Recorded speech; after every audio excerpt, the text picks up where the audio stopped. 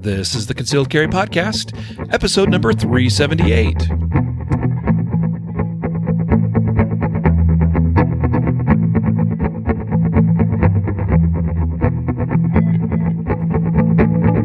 And welcome to the Concealed Carry Podcast, part of the ConcealedCarry.com network. I am your host, Riley Bowman, and I'll be rather brief here today. I am still technically on holiday and enjoying this season with my family, but taking a quick break here to record this intro for a special interview that I had the pleasure of doing together with the CEO of Lucid Optics, Mr. Jason Wilson. I was able to connect with him at the 2019 Ballistics Summit at the Whittington Center in northern New Mexico, Raton, New Mexico, where he and his company hosted this great event to not only showcase their products, but also to put on some teaching instruction, particularly as it relates to shooting long range. I had a great time, and I'm so appreciative to Jason and his team for everything they did to put together the Ballistics Summit, and I look forward to hopefully a 2020 Ballistics Summit. That should be a great time. Well, with that, this episode is brought to you and sponsored by Lucid Optics. So head on over to lucidoptics.com to learn about their full lineup of optical products. They actually have some other things too that are non-optics related, which is kind of interesting to look into. I'll just sort of bury the lead on that one and let you let your curiosity get the best of you and let you go check things out there. But I was really impressed with the quality of the glass that we shot for the weekend there at the summit. So really great quality product, but here's the thing. They don't rake you over the coals for price. So really high quality product for a very reasonable price. I think if you're in the market for a new optic, Lucid Optics is a great place to look. Check them out. So, plus they're a great American company here based in Wyoming, which should make Jacob very happy, and which I think is fantastic. They are hunters, they are shooters, they know their stuff, and they really care about making a quality product and bringing it to you. And we really appreciate all of you out there for your support also of us here at ConcealedCarry.com, your support of our online store and everything that we have to offer there on the site. So thank you. Without you, it wouldn't be possible to do what we do and to continue to bring this podcast to you. So thank you so very much. Again, it's actually the day after Christmas, but still a Merry Christmas and a Happy New Year to all of you out there. I hope you enjoy this interview together with Jason Wilson. It's a little bit of a different topic or content than what we normally have on the podcast, but I thoroughly enjoyed talking about some things that are different from the usual here at the Concealed Carry Podcast. So enjoy, take a listen, and have a great rest of your holiday season. Hey folks, welcome back. This will be, I think, our third and final interview from the Ballistics Summit 2019, put on by Lucid Optics, and I am sitting with Mr. Lucid Optics. I couldn't get that out of my mouth very well. I am sitting here with Jason Wilson. Hi guys, what's going on? How are you doing, man? Good.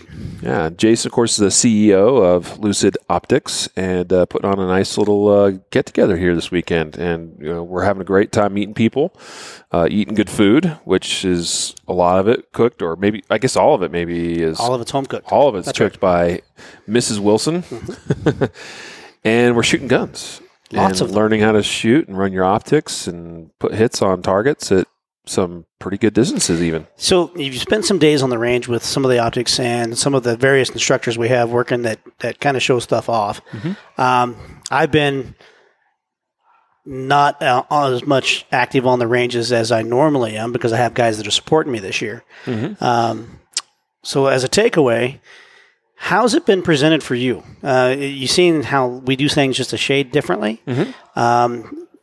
What we try and do is run down the middle of the ground, and the quality control is on the high end. Mm-hmm. As far middle ground, as far as price point, high end quality control, trying to keep everything with the same brand perspective that we started out as. Yeah. Has that carried over into what you've been shown on the range? Yeah, I think so. Good. I mean, I've been really impressed. With, I'll tell you, and it's not even your highest end optic, I guess, if you're just going strictly off of price, nor your newest optic, but the one I've spent the most time behind this weekend that I've come away really liking, I think is it the L5? That's the 16 to 24?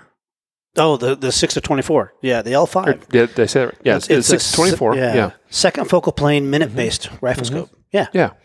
I mean, so most of the rifles I've been on have had that on it, and it's just stupid easy. So before we even started the process of assembling glass, we went to the concept of what do we do as shooters? How do we send a projectile downrange? What is it we're asking of that to do? And then we looked at the calibers from 22 long rifle all the way out to 338 Lapua. And what we discovered is the ballistic curve is relatively different. It just happens at different yardages. And so we built a reticle that capitalized on that ballistic curve. So, for example, the L5 has a MOA measuring tape built into it. Those increments are 2 minutes apart on 24, right? That makes it pretty easy to place a shot because your ballistic profile then breaks up very, very nicely. As you saw today, that the little over 300-yard target fell right at the second stadia. So that's 4 minutes down. The 400-yard fell at the third stadia. The 500-yard fell at the fourth stadia. And that was up to 529 yards, I think. And you didn't have to dial. You didn't have to mess with your turret. The reticle did everything you needed it to do. And then we showed you how you take advantage of the second focal plane by backing off the magnification. And putting it to 18, holding the post, and reaching to 1,125 yards. So with the second focal plane, you can tune that reticle to your ballistic curve. For example, on my 26 Nosler, my hunting rifle, I set it at 21.5. With that same 100-yard zero, those increments now become very useful for me. 250, 350, 450, down the string, all the way up to 1,100 yards in the reticle without having to touch my turrets. So all I do at this point in a hunting situation is range it and shoot it. Well, and it really contributes to being able to put accurate hits on target quickly. I like quick. I like fast. I like simple. I don't have to sit there and go, okay, all right, dial 6 MOA up, on the turret. Just, I don't need math. I don't need a chart in front of me as long as I kind of have a basic understanding of, which is not hard to do. If you spend a lot of time with a particular gun, a particular load, particular optic, you should learn very quickly where those are at, know your yardages, and you can take a shot. And it makes it simple, like you said. You can dial if you want to. The turrets, they run square and they track just fine. But if you don't need to mess with your zero, don't. I understand the guys that want to dial because they want to use the full field of view and take the guesswork out of holding over and to just use their regular crosshairs. But we build ballistic compensating reticles for a reason. Use them. There's no reason to dial if you don't have to. Speaking of which, you said they run square. Could you explain that for people as far as like that's something I don't think a lot of shooters, particularly just, I hate to say casual hunters, but there are a lot of Americans out there that hunt, right? And they have optics. Not every optic is created equal. Sure. Right. So if you could expound on that a little bit. Completely agree. So when I talk about reticle running square by the turret motions, windage and elevation. So elevation up, down, windage left and right. When you make an increment adjustment on the L5, for example, when you make those clicking moves on the turret, the reticle is moving an elevation up or down, straight square, up and down. So directly top to bottom. In some optics, you'll get at a certain portion of the travel where it'll J to a little bit of a windage in that same elevation turret market. And that's an issue because now you're affecting windage as much as your elevation. Same thing when you run windage. It should run square, straight, left, right, and never gain elevation or lose elevation in the adjustment range. So we have mechanisms that run straight square and keep it from having that jang kind of compounded motion, if you will. So, and they have to if you're going to make a precise measurement. It's just, you can't do it without it. And the way I understand that is, if a shooter was to get a new scope and rifle, if they wanted to check this for themselves, you could take kind of one of your typical sight-in targets at 100 yards where you got the bullseye in the center and you got the 4 smaller dots or bullseyes in the corners and get it zeroed in for that center part of the target. And you should be able to dial down to that left corner, lower left corner, dial it up to that upper left, upper right, what you're describing, and come back to the center, and it should all come back, true, right? And what you're describing is a functional box test. Now, I don't counsel novice shooters to attempt to do this test because it requires very mature mechanics and a very evolved sense of accuracy from the shooter's perspective. Because when you make a motion and you expect it to move, say, 2 minutes up, 2 minutes right, and there's a grid on the paper, and you place that shot, and then it prints 2.5 minutes high and 2 minutes right, that half-minute high is very easy to blame on the optic when it wasn't the optic. It was the shooter's issue, not the glass. So unless you are a half-minute shooter, which means you can consistently place all your shots within a half-minute group, box testing is probably not for you. Leave that to the guys that develop this stuff and do this for a living. All too often, I'll get guys that call in after they attempted to do a box test and claim that the scope's not running like it should. Obviously, through a customer service evolution, we want to see that one back, and we want to test it to make sure that it is. And in a little over 10 years of making optics do this type of thing, I've never had one not track. Wow. I've seen probably 200 or 300 back from customers because they claimed it didn't track, but I've never had the mechanics of the optics fail. So again, if you're going to go and try so don't go do that, because we don't want to be sending optics back to Jason. Bring them back. I love to see them. I love to have the contact with my customers. I love to have the discussion, but it's always delicate because they want to blame the equipment when it's not necessarily the equipment. Well, it's really easy to do. I mean, I see it even with pistol shooters, right? Where, I mean, as simple as I'll have students on a line, right? And they're shooting, and I'll see that one shooter sometimes is just consistently grouping low or low left or something like that. And I'll watch them, and usually I can spot and see what they're doing. But occasionally there'll be times where it just seems like they're getting more and more frustrated with not being able to hit the center of the target. And I'll be like, all right, so you're convinced now at this point, I could tell that it's your sights. Yeah, it's got to be my sights because, I never shoot this bad or whatever. It's like, okay, let me see your gun.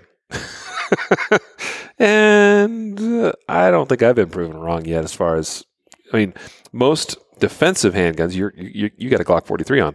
Most defensive handguns from factory with basic sights generally are pretty much dialed in.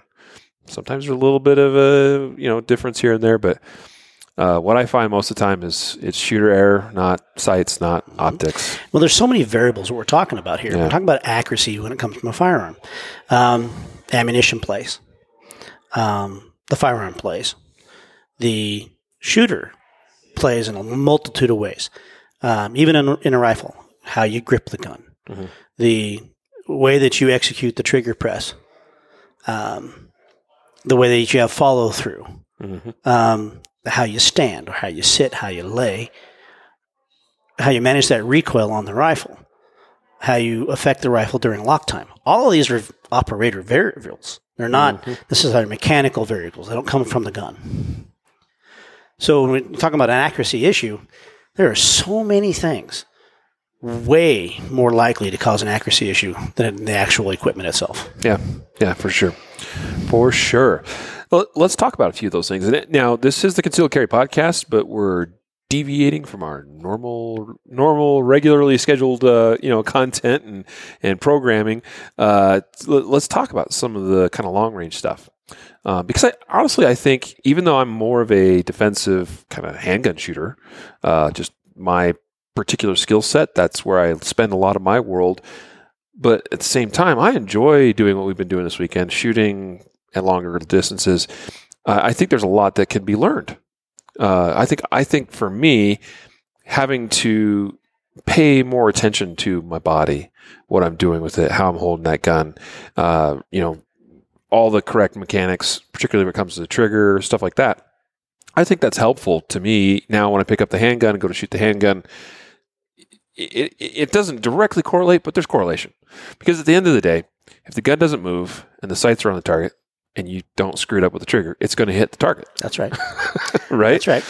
Handguns are more sensitive to trigger manipulation than a rifle is. But a rifle is more sensitive to how you grip it and manipulate it than a handgun is.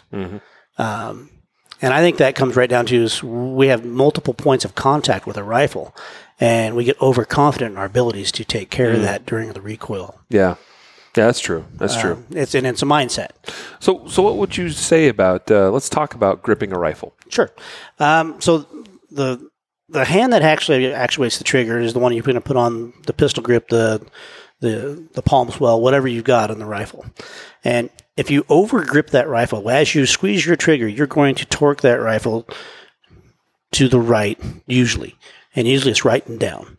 So we start to see people that they start to group linear. And that's usually an over grip issue. You see guys get behind the gun and they're off to an angle.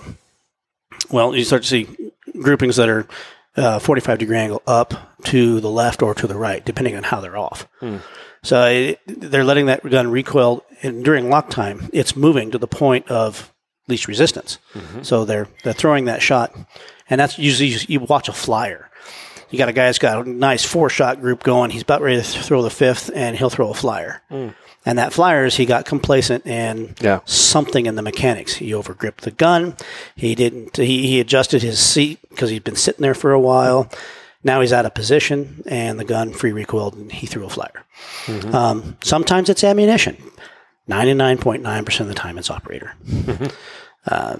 Just not paying attention to what we're doing to the rifle during lock time. Well, I've got a lot of listeners on this podcast, I'm sure, that don't understand what you mean by lock time, which is probably different than when we talk about lock time, say, on a semi-automatic handgun. I don't know that it's all that different. Lock time for me in a firearm is when you engage the trigger, it disengages the sear, it engages a hammer, which strikes a firing pin, which engages the primer, which builds up pressure with ignited powder and spits that pill down the pipe. And that pill traveling down the pipe takes time. Now, in cartridges these days, it's not the old smoke pull. It seems fairly instant. However, there is still time involved there. And with rifle, it's more sensitive, in my opinion, because you have multiple points of contact with that stock grip, shoulder, whether your offhand is holding in the stock or up in the front. All of those points of contact have a potential to manipulate the gun during lock time. Those multiple points of contact also allow for breath, heartbeat, those things that we don't necessarily pay attention to, and we should, because they are moving the gun. And just a mathematic example, 1/8 of a motion, 1/8 of an inch of a motion during lock time, and that could be as much as a deep breath and during the follow-through, okay? That motion will throw the shot off 24 inches at 1,000 yards. Yeah. And we don't know that we did it because it happened during the exciting part, the bang. So then we have to diagnose that. And that's really, really hard unless you have somebody watching you do it. Yeah. Well, it's kind of like the classic anticipation, grip, flinch, smashing the trigger, whatever, when people do that on a handgun. It's very similar, right? They don't see it because, as an instructor, I might stand back, and a lot of times what I'll do is I'll look at their front sight, and I'll pick a point, a rock, whatever, in the distance beyond their front sight. So I'm aiming their gun as well. I'm standing there looking at the front sight, aligning it with something in the distance, just so I can see right as it goes bang, you see that bloop, that little dip. They don't see it because, like you said, it happens right at that exciting time. Now, the more you get trained and your eye gets trained, you get very aware of what's going on. You can see it. A trained shooter will start to see that themselves and recognize, that was me. I jerked that shot down. By the way, for the record, lock time, as I was thinking about it from a semi-automatic pistol perspective, is just simply the lock time, the time that gun is locked slide to barrel during the initial phases of recoil, which is a term used to describe that. See, that's why I'm like, I hear lock time, I'm thinking, what's the lock time of that gun? It's a timing thing on a semi-automatic. Sometimes you have reliability issues because maybe the timing of a gun gets out of whack based on ammunition choice or something. So this is really interesting hearing from you.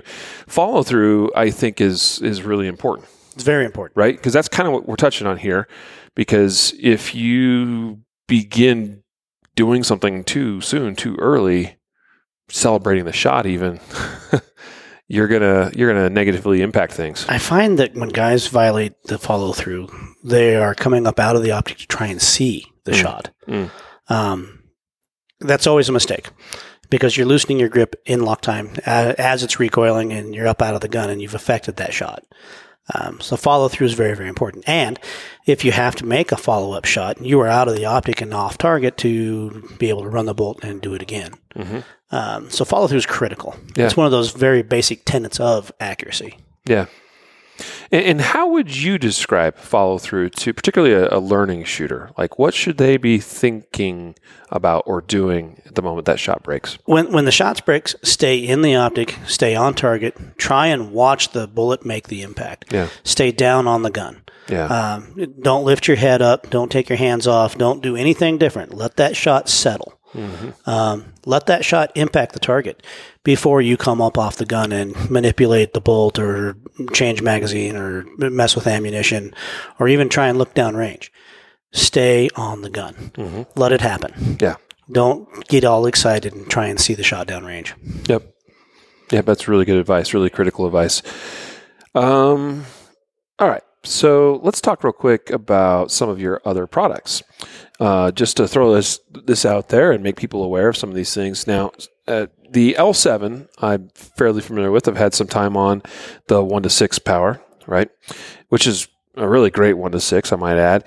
And, works very well. In fact, we were down on that star range with, I think I spent quite a bit of time on Jason, the other Jason's AR, shooting that one plate, I think is at 500 or 600 yards.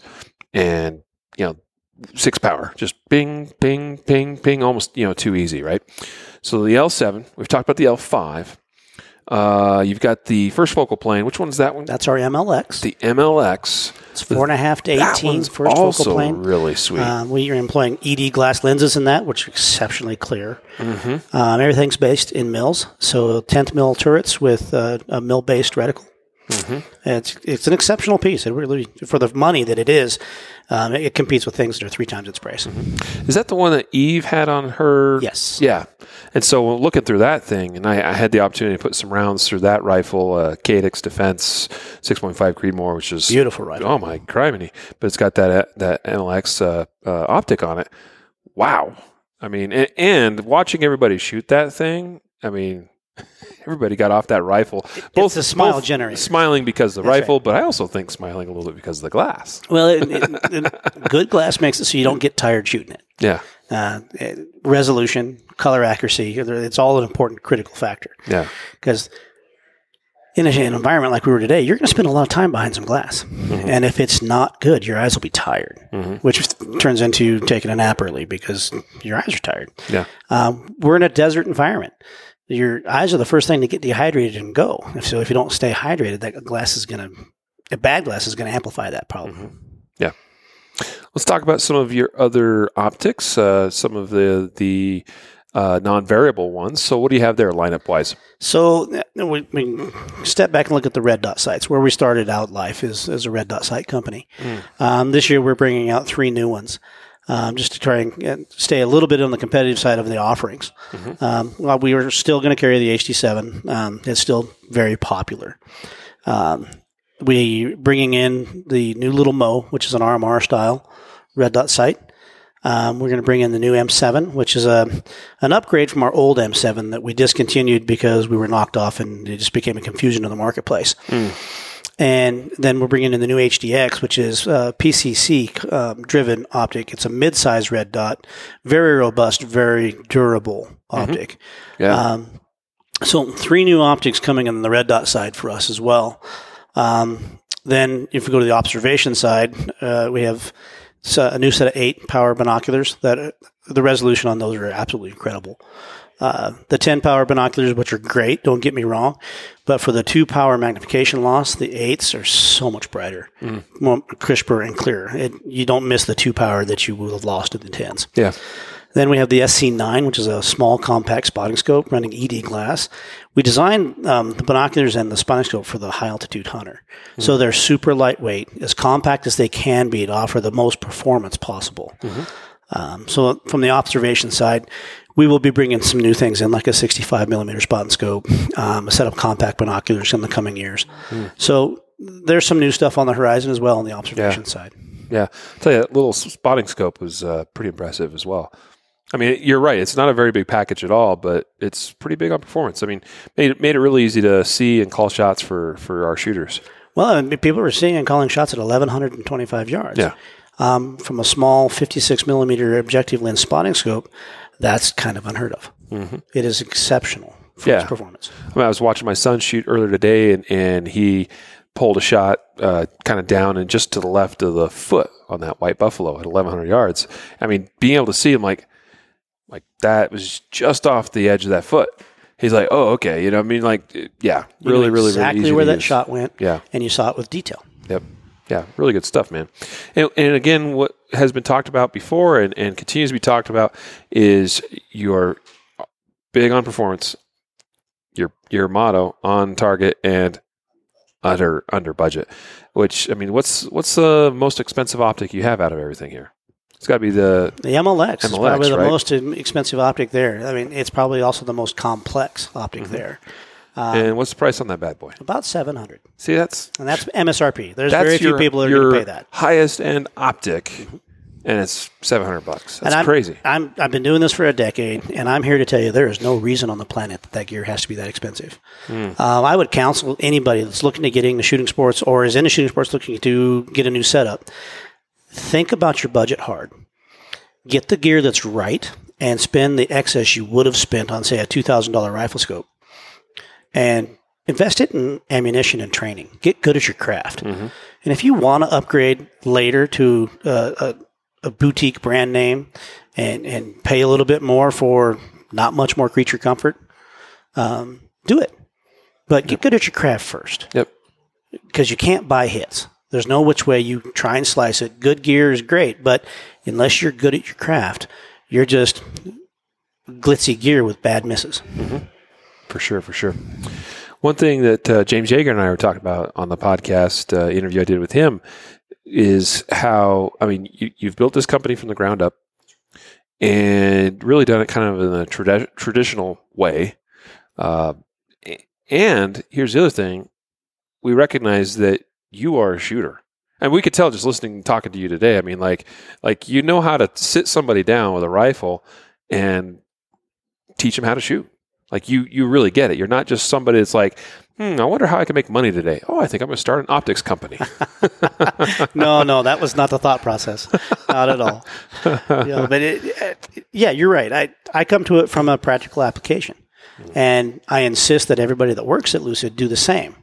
So when we do a product development evolution, nothing's done by accident. All the features and benefits that's put into every piece we make, they're not there by accident. Everything there is for a reason. Yeah.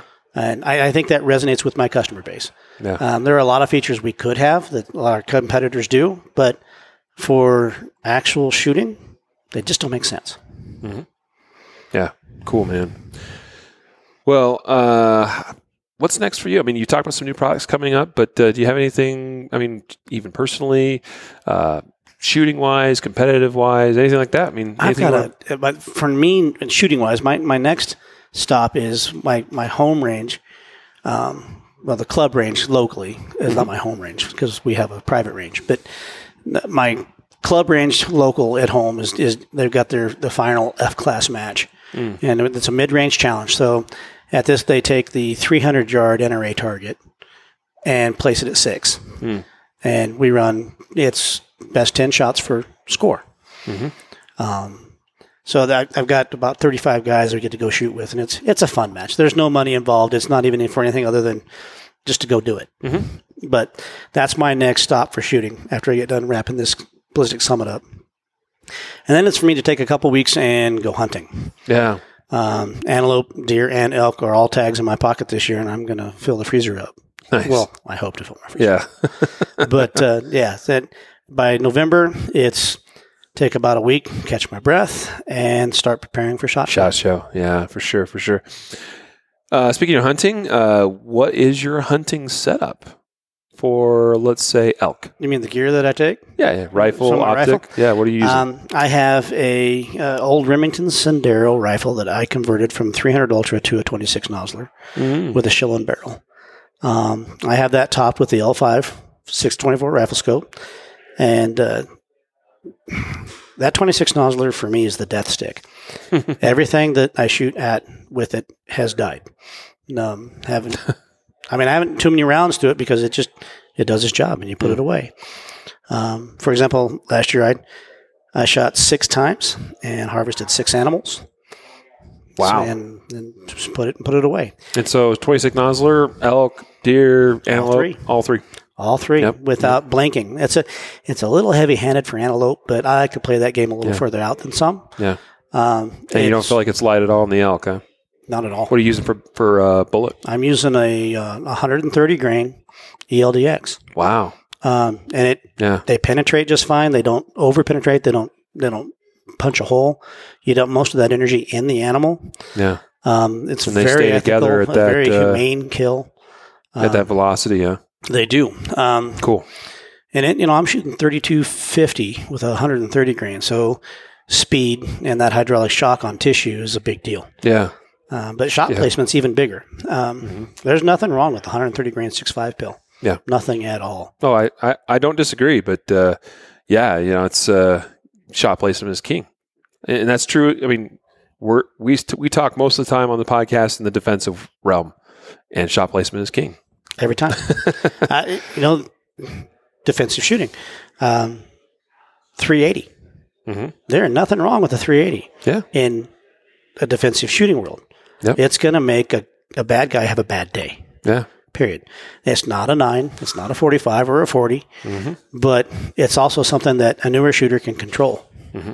They can learn the mechanics and get on target with it. Yep. There's no reason to step out and shoot the 10 millimeter right out of the gate. Right. Yeah, I'm with you there. Yeah, so I think it goes back to what you said just a few minutes ago as far as we got to make sure our skills are sharp, that they are where they need to be.